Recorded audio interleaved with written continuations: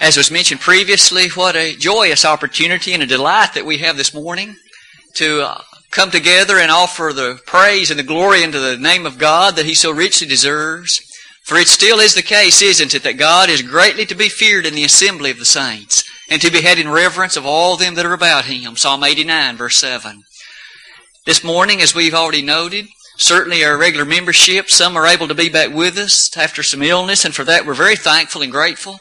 And on other instances, we have a number of visitors with us, and certainly for your presence, we also feel to be honored today. And we hope that if you have questions about the congregation here, that you'll certainly seek one of our elders, make sure to get one of the bulletins, and ask those questions that may in fact occur to your mind to ask. We have for a number of Sundays been involved in a series of lessons that in fact consider the end of time. What will take place? What will be the sequencing of the events? What does the Holy Word of God inform us that will occur as the end of time comes upon us? And as all of those questions have enveloped our mind and surrounded our thinking, we have in fact been reminded of the way in which the world so often looks at with great interest the matters about the end of time. It seems that every book that someone seems to write rockets to the top of the New York Times bestseller list as it speculates about the things that will occur, the events that will transpire, and what it shall be like. We learned early on in this series that our interest is not what men may speculate about those events, but rather, what does the Word of God reveal about that, because that is the truth upon that subject. And this today, we already have come to this particular lesson, which is the sixth one in this installment. In fact, there at the outset, I've listed, at least in very brief fashion, some of what we have learned already to this point. We've been reminded how that the world, in many instances, has accepted what men have said, and for that reason, remain relatively ignorant of what the Bible says about the end of time. Despite the fact there's great interest and also great curiosity, unfortunately, quite often it is not met with searching the Scriptures to find the truth of God.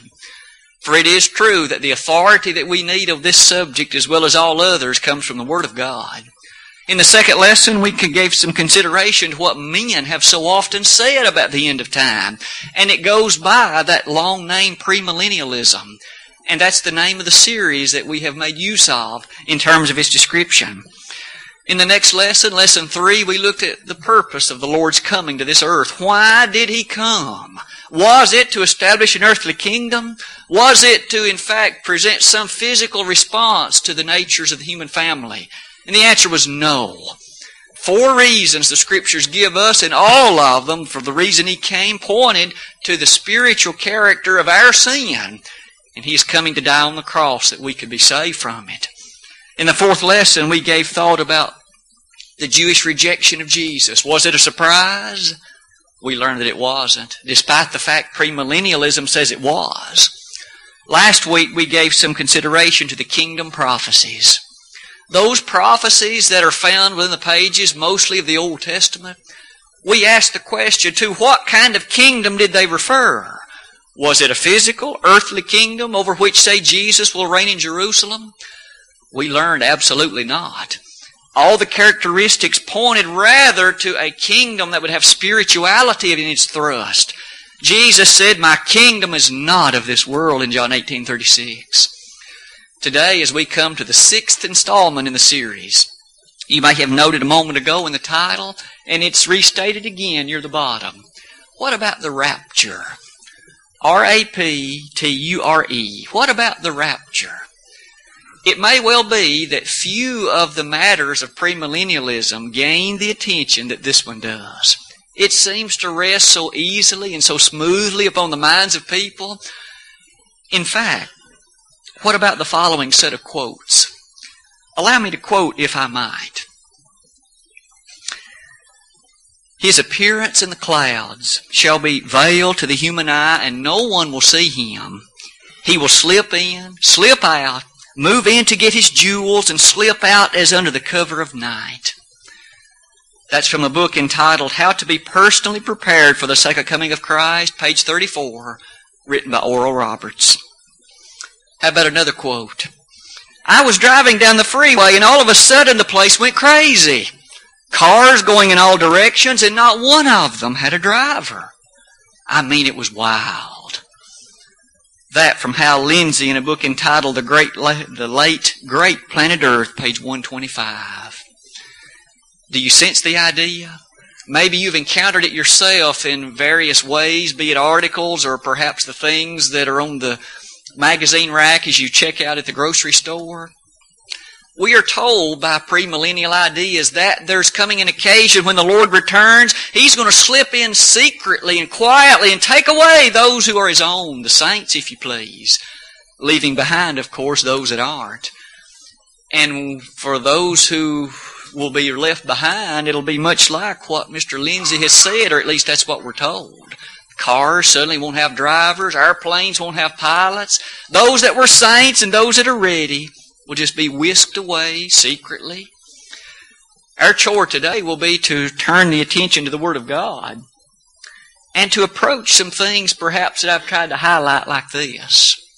Primarily asking, is it true that things are going to happen the way in regard to a rapture that I have just read? Is Mr. Oral Roberts correct? Is Mr. Hal Lindsey correct? And are a number of others correct in their assertions? I thought it would be time well spent to spend just a moment or two and to review what premillennialism says about the rapture, so that from this point on in the lesson we can focus on what the Scriptures say. But here is what premillennialism says. Premillennialism affirms that there are various signs, as revealed in the Bible, that tell about when the Lord is going to come. These signs are thus things that individuals can use to prepare themselves and others. And yet, when the particular event of the Lord's second coming does occur, it supposedly will happen in what is called a rapture. You'll notice I've tried to define for you specifically what they mean by that. The rapture is basically this. It is the sudden, secret coming of Christ in the air to catch away from the earth the living saints and the resurrected bodies of the faithful dead. So to describe that in other ways, you and I are told that He's going to secretly come back and He'll be in the air, but He's just going to whisk away those that are His faithful, the ones that are alive, as well as those faithful ones who have died. They will be resurrected. And though living as well as the resurrected dead will just disappear. They'll be taken away by Jesus and they're going to live with Him for a little while. That's what we're told. I keep emphasizing that's what we're told. Our question is going to be, does that correspond to what the Bible teaches? Because let's look a little further. Supposedly, they will be taken away for a period of 7 years. And during that time, which will be called the tribulation period, next Lord's Day morning, we will turn our attention to that in some detail. But you might appreciate already now that obviously if the saints have so-called been raptured away, those left behind will be the wicked. Those not ready for His coming. Those who have not submitted and bowed the knee, if you please, to Jesus. The ones left behind, the rebels to His cause. And finally, we notice the sensational character of how various men are able to paint a rather sensational picture about this, like Hal Lindsey did and like Oral Roberts, about how things are going to be just disappearing for various people. And with all of that said, now the question, is the rapture taught in the Bible? Do the Scriptures of God present to us a scenario that harmonizes with what we've just described? May I submit to you over the next several moments this morning, let us see. And let us use our Scriptures and turn to various places in the Bible and let God identify the matters concerning the second coming. And let's see if they correspond to what you and I have just been told. Perhaps nextly, we should affirm one interesting point. And it's a point that is certainly of great significance. Jesus' second coming is taught in the Bible. And thus, in every reference and in all ways, in which it is said that the Lord will come back, that much at least is correct. For it certainly is true, pronounced and declared in so many places and ways in the New Testament, that in fact Jesus is coming back. Let not your heart be troubled. You believe in God, believe also in me. In my Father's house are many mansions. If it were not so, I would have told you. I go to prepare a place for you, and if I go and prepare a place for you, I will come again and receive you unto myself, that where I am, there you may be also. That's a quotation from John 14, verses 1 to 3. On the very night prior to His crucifixion, Jesus, in fact, in an attempt to comfort and provide a bit of solace to those troubled apostles that were there in His hearing, announced to them the fact, you believe in me now. I'm going to go away, but I will come back. And where I am, there you may be also, affirming the character of what will transpire when He comes back. It is to be noted then, isn't it, that even Jesus promised the nature of a return. As you give some thought to other passages that touch that same subject, in Acts 1, beginning in verse number 9, we have that rather vivid scene in which Jesus, on that occasion, was ascended to the Father. The days following His resurrection had been complete. He had given instruction in a variety of ways to His apostles, and now shortly they were to be baptized in the Holy Spirit. But in Acts 1, verses 9 through 11, it says that in the very presence of them, the Lord ascended from this earth, passed through the clouds, and went back to heaven. But what's interesting for us about that, at least at this point in our lesson, is what were those two angelic visitors proclaiming in verse 11? As they appeared, in fact, to the apostles who were gazing upward into heaven, did not they say, Ye men of Galilee, why stand ye gazing up into heaven? This same Jesus whom you have seen go into heaven shall so come in like manner as ye have seen Him go into heaven.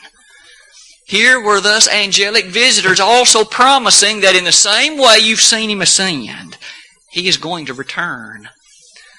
Those are two rather encompassing passages, aren't they? And what's more, we notice there in some sense only a sampling of many others that could be listed. For instance, in regard to the Thessalonian brethren, in 1 Thessalonians 1, verse 10, in the very last verse of that opening chapter of the 1 Thessalonian letter, Paul, in writing to these individuals who, by the way, were troubled relative to the second coming, they had been greatly agitated by what others had said relative to the second coming of Christ. And to them, notice what Paul said, you should wait for the second coming, or wait for the coming of the Son of God. Thus Paul asserted that there is a period of waiting. He had no question or doubt as to the fact the Lord would return. He informed the Thessalonians that they in fact should wait for that event. How often in the letters of 1 and 2 Timothy and Titus does Paul make mention of the second coming? I've only given you a brief summary of some of them. In 2 Timothy 1 verse 10, Paul made explicit reference to the appearing of Jesus the Lord. He wasn't talking about His past appearance. The clear reference is to the fact that He's coming yet again. But in addition to that passage of 2 Timothy 1:10, there's 1 Timothy 6:14, where again the same word, appearing, also occurs. I would suggest that in all of them, we might give some interesting reflection as to what that significance is. The appearing. Thus, when something appears, you and I have access to see it, to observe it, to witness it. And yet that was one of Paul's favorite words relative to the second coming of Christ. We might already begin to ask, does it sound as if it will be secret and sudden and few will see Him? Given the fact that Paul uses the word appearing. As we keep that in mind, we'll revisit that particular thought later in the lesson as well. But perhaps for now, what if we look at the very last chapter in all the New Testament? In Revelation 22, we notice the last 2 to 3 verses of that chapter. There, Jesus, who was the speaker in the Revelation, He was the one, it is the revelation of Jesus Christ, Revelation 1 verse 1. And yet in the very last couple of verses of the book, Jesus said, I come quickly. I come quickly. Notice He didn't say, I came. He said, I come. He is referring to an event and a time yet future when He would come quickly. Might we note then, as we have at least looked at the opening part of our lesson, that the Lord's second coming is a sure thing. It will occur. It may certainly be long after you and I have passed from the earthly scenes of this life. We may have in fact already died, but that doesn't change the fact that He will return. Near the bottom of the screen, one more thought we should emphasize. What is said in the New Testament about that coming? It is said that it will be sudden. That is to say, in a very unexpected fashion. If we revisit Luke 24 for a moment, this particular chapter is one which again raises itself in many discussions of the second coming. And you and I will give great detail to it in a later lesson of the series. However, verses 42 to 46 are abundantly plain. And as Jesus speaks, listen to what He said. Watch ye therefore, for ye know not what hour your Lord doth come. But know this, that if the good man of the house had known in what watch the thief would come, he would have watched and would not have suffered his house to be broken up. Therefore be ye also ready, for in such an hour as ye think not, the Son of Man cometh. Who then is a faithful and wise servant, whom his Lord hath made ruler over his household, to give meat in due season? Blessed is that servant, whom his Lord, when He cometh, shall find so doing. Jesus even affirmed, didn't He, that with regard to the second coming, He is appearing that it will be likened unto a thief coming. It will be a very sudden event. You'll notice in the very next chapter, He goes on to say in verse 13, Watch therefore, for ye know neither the day nor the hour wherein the Son of Man cometh. Again, Jesus was not referring back to some previous coming. He said, referring to cometh, that which is yet to occur, that no man knows the day nor the hour of it. It will be a sudden, unexpected appearing, will it not? And furthermore, in light of those matters, might we ask this question. Given that both Jesus and Paul, the inspired apostle, make reference to His second coming likened unto a thief, might we ask, do thieves call ahead and give notice that they're coming? Do thieves inform one that they are soon to occur, I'll be at your house at 11 o'clock Friday night? I think not. The last thing that a thief does is to give warning of his arrival. For he well understands that one would be prepared with perhaps law enforcement officers or even otherwise. And yet Jesus, as well as Paul, in 1 Thessalonians 5 verse 2, said His coming will be like a thief in the night. In fairness, then, we certainly have learned that the Lord will come and that He will come suddenly. And thus the Lord's injunction, His warning, was to be ready, ever ready, always prepared, for you don't know the day nor the hour when He may appear. With those thoughts in mind, let's now highlight those passages and some others as they relate to what we were told in the rapture idea earlier today. Remember, you and I were told that the Lord's coming is supposed to be a secret thing.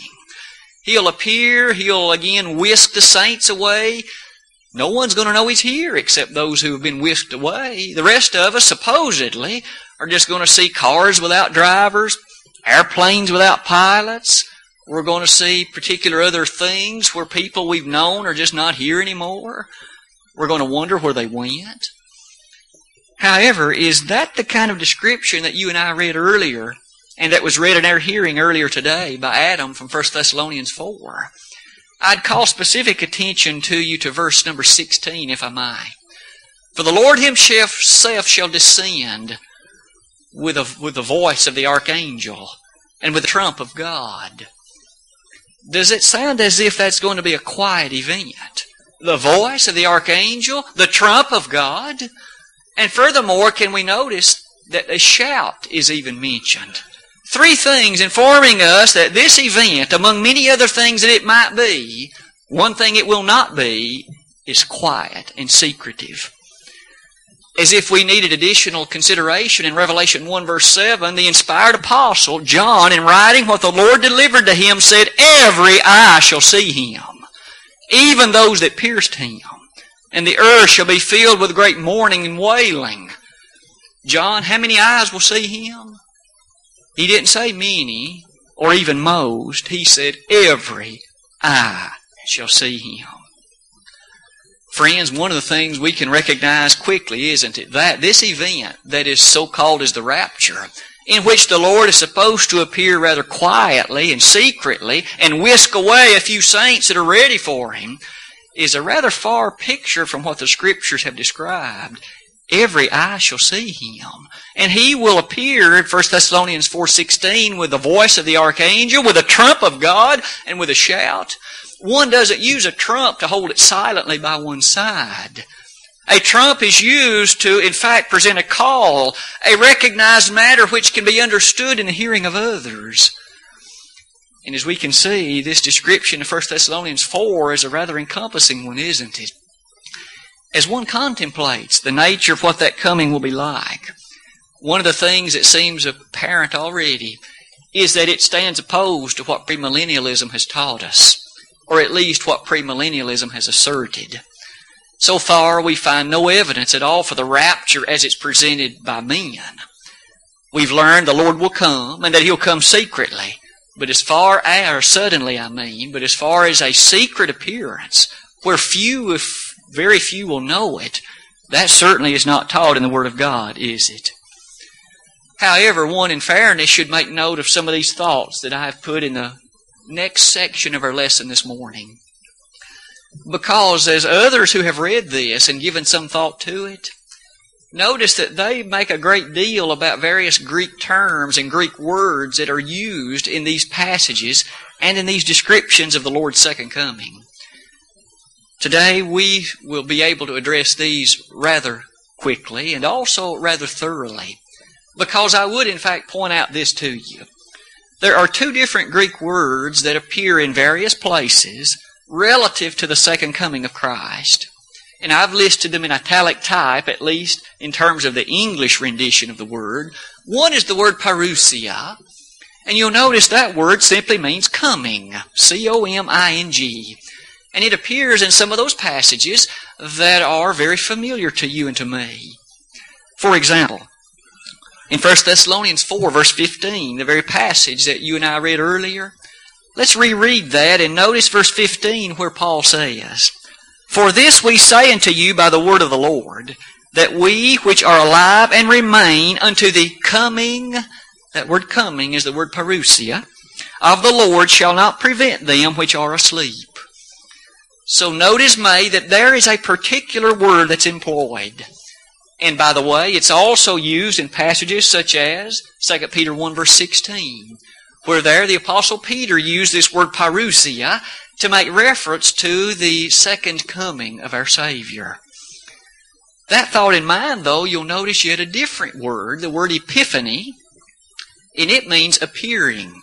Or shall we say, it means a shining forth. And there are also some passages, again rather familiar to us, in which that word also appears. In fact, in 2 Timothy 4 verse 8. One of those famous passages, as Paul neared the end of his life, didn't he say, "I've fought a good fight. I've finished my course. I have kept the faith. Henceforth there is laid up for me a crown of righteousness, which the Lord, the righteous judge, shall give me at that day, and not to me only, but unto all of them also that love His appearing." That word appearing is the word epiphany. And thus there are some who will say, well, notice that there are different words used here. Maybe one of them is referring to His coming in a rapture event, and maybe the other one is referring to His coming at the end of that rapture event, right before the 1,000-year reign. That's the perspective that in fact some are excited to tell us. In Titus 2 verse 13 we find that word appearing, the word epiphany used again. Isn't it the case there that we remember that Jesus is said on that occasion to appear, and how we should be so excited as we think about the reality of that event? But in both of those instances, might I bring one interesting point for your learning and for mine? Both of these words refer to the same coming, just different aspects of it. And you might ask, how do we know that? Or in what way can we be sure of that? Perhaps the bottom set of text will help us appreciate that fact. There are places in the New Testament in which both words are used in the same context and thus clearly refer to the same thing. One of them clearly is 2 Thessalonians 2 verse 8. In that passage we find both words occurring in the same verse. Parousia, epiphany, and clearly they are both there referring to the same event. Thus, we are not in a position to rely upon the difference in these Greek words as meaning separate comings. They refer to different aspects of the same coming. Will He come as in a parousia? Absolutely. He said, didn't He, in John 14, I prepare a place for you. I will come again. However, when He comes, will it be a shining forth? Will it be an appearance in the sense every eye shall see Him? Absolutely. He said it Himself in Revelation 1:7. And thus, as we give thought about the nature of those two words, they help us appreciate even more the glorification of that event. How truly remarkable it will be when He does return. Because after all, can we not see in one final set of thoughts this morning some specific considerations relative to the rapture as premillennialism teaches it, and relative to the Word of God as God teaches it? In fact, can we reason as follows? If the premillennialism set of ideas is true, does that lead to some contradictions to some well-appreciated passages of the New Testament? Over the next few moments, let us turn our attention and see if those ideas, in fact, are not found to be the case. Think of it like this. If the rapture idea is true, if then the faithful are whisked away and that leaves behind only the unfaithful, doesn't that suggest that there is then a separation of the faithful and the unfaithful? That is to say, a separation of the righteous and the wicked on the occasion of the rapture. That thus means that separation will persist for those 7 years, and it's not until 7 years later, when the Lord comes again, that in fact He will come back with the saints. And then another 1,000 years, we're told, when ultimately the judgment will happen, and the finality of earth will have brought to bear. Now, does that idea make sense? Again, this separation of the righteous and the wicked before the end of time. Well, that seems to contradict directly, doesn't it, what Jesus said in Matthew 13. You might remember the parable of the tares with me, where Jesus spoke there about, remember, a man sowed, this enemy sowed tares amongst a gentleman's wheat. And when the servants came and made note of the fact there's tares amongst the wheat, they even asked, shall we root them up now? And He said, no. He said, you remain them, allow them to remain until harvest, and then you gather them both together. Thus, will there be a separation of the unfaithful and the faithful prior to the end of time? Jesus said there wouldn't be. For remember, when He explained that parable in verses 36 to 42, He said the harvest represents the end of time, the end of the world. Thus, here is a direct passage contradicted by this rapture idea. Jesus said there will be no separation until the end, and the premillennialism idea says, well, yes, there will be, and it'll happen 1,007 years before the end of time. Who is correct? Is it the Lord, or is it the premillennialists? Well, again, Jesus reigns supreme, doesn't He? But that's not the only thing that you and I might say. You'll notice in our description earlier of the rapture, that second highlighted point brings this to an interesting consideration. Isn't it true that you and I understand from the New Testament that there is to be one resurrection, one event in which resurrection shall take place? However, what does the premillennial idea affirm? Again, the righteous, dead, will be resurrected at the rapture. What about the wicked dead? Supposedly not till 1,007 years later. Now, who is right? We have 1,007 years separating the two resurrections according to premillennialism, and yet Jesus made this statement. Marvel not that I say unto you, He said in John 5:28 and 29. Marvel not, He affirmed, for the hour is coming when all that are in the grave shall hear His voice. They that have done good unto the resurrection of life, and they that have done evil unto the resurrection of damnation. And the Lord said in the same hour, both of those resurrections will occur. He didn't say anything about 1,007 years later, did He? We see then multiple resurrections affirmed in the premillennial idea, and yet Jesus said there will be one resurrection event.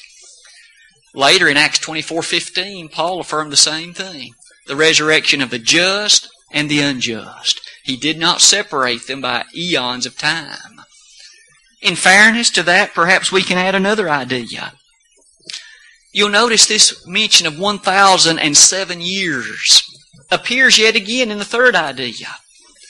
We are told from the premillennialism perspective that there is this interval of time between the Lord's second coming and the recognized event of the eternal reward that will be received by the faithful. What does the New Testament teach? Does it teach there will be a length of time, an extensive period of time? You'll notice in the passage before us in 2 Thessalonians 1, verses 7 through 10, Paul put it in words like this. To you who are troubled, rest with us. When the Lord Jesus shall be revealed from heaven with his mighty angels in flaming fire, taking vengeance on them that know not God, and obey not the gospel of the Lord Jesus Christ, who shall be punished with everlasting destruction from the presence of the Lord and from the glory of his power. May we ask what exactly Paul affirmed? He said, to you who are troubled, rest with us when the Lord Jesus shall be revealed. He's talking about a coming of Christ. And yet at that coming, what will be the disposition of the unfaithful? He says they'll be forever separated from the Lord. Thus, there's not this length of time between the two events or the two realities. They're going to happen in accordance to the same event. So 3 times we found contradictions between what premillennialism teaches and what the Bible affirms. Perhaps one final thought. And this one has always to me seemed an intensely interesting thing. Because you'll notice in John chapter 6, verses 39, 40, 44, and 54, in every instance Jesus spoke about the last day. Now the word last, you and I well means it's the final thing. There certainly cannot be any day after the last day, or else that day wasn't the last day. Right? If there's a last day, there are no days that follow it. And yet as Jesus spoke so firmly about the last day, you'll notice that he carefully affirmed that there will be a raising of the righteous on that event. A raising of the righteous? But premillennialism says, well, the righteous are raised, but there's another 1,007 years yet until, in fact, the end of time. Question. Who is correct? Was it Jesus in the statements relative to the last day? Or is it the premillennialists that tell us that there's another 1,007 years after the resurrection of the righteous? To have said all of that, it seems to me, is to answer it. The Bible does not support the concept of the rapture. In fact, every element of it, in terms of its detail, is completely foreign to the Word of God. Will Jesus return? Absolutely. But will it be in a secret rapture event? It will not. And at the bottom, we might thus summarize briefly by saying that, again, the Scriptures not only do not support it, the Scriptures contradict it. And that brings us to some ways we can conclude and summarize our lesson this Lord's Day morning. The teaching of the New Testament relative to the second coming is to encourage us to be ready, because we do not know the day nor the hour when it will take place. And rather than thinking that the Lord will come in some secret kind of way and just snatch away those that are His faithful, that is not the way it's going to happen. In fact, the trump of God will sound. The dead in Christ shall rise first. We appreciate from 1 Thessalonians 4:16 that event will be surrounded in such a way that every eye will see Him. It will be a momentous event. It will not be possible to miss it. And thus this morning the question comes to you and to me, rather than believing in some sudden secretive appearance, we should appreciate it will be sudden all right, but far from secretive. And the question is, are you and I ready now? It could be this afternoon when the Lord returns. It might be tonight. It may be 150,000 years from now. None of us know. What we do know is that the Lord has warned us to be prepared and to be ready.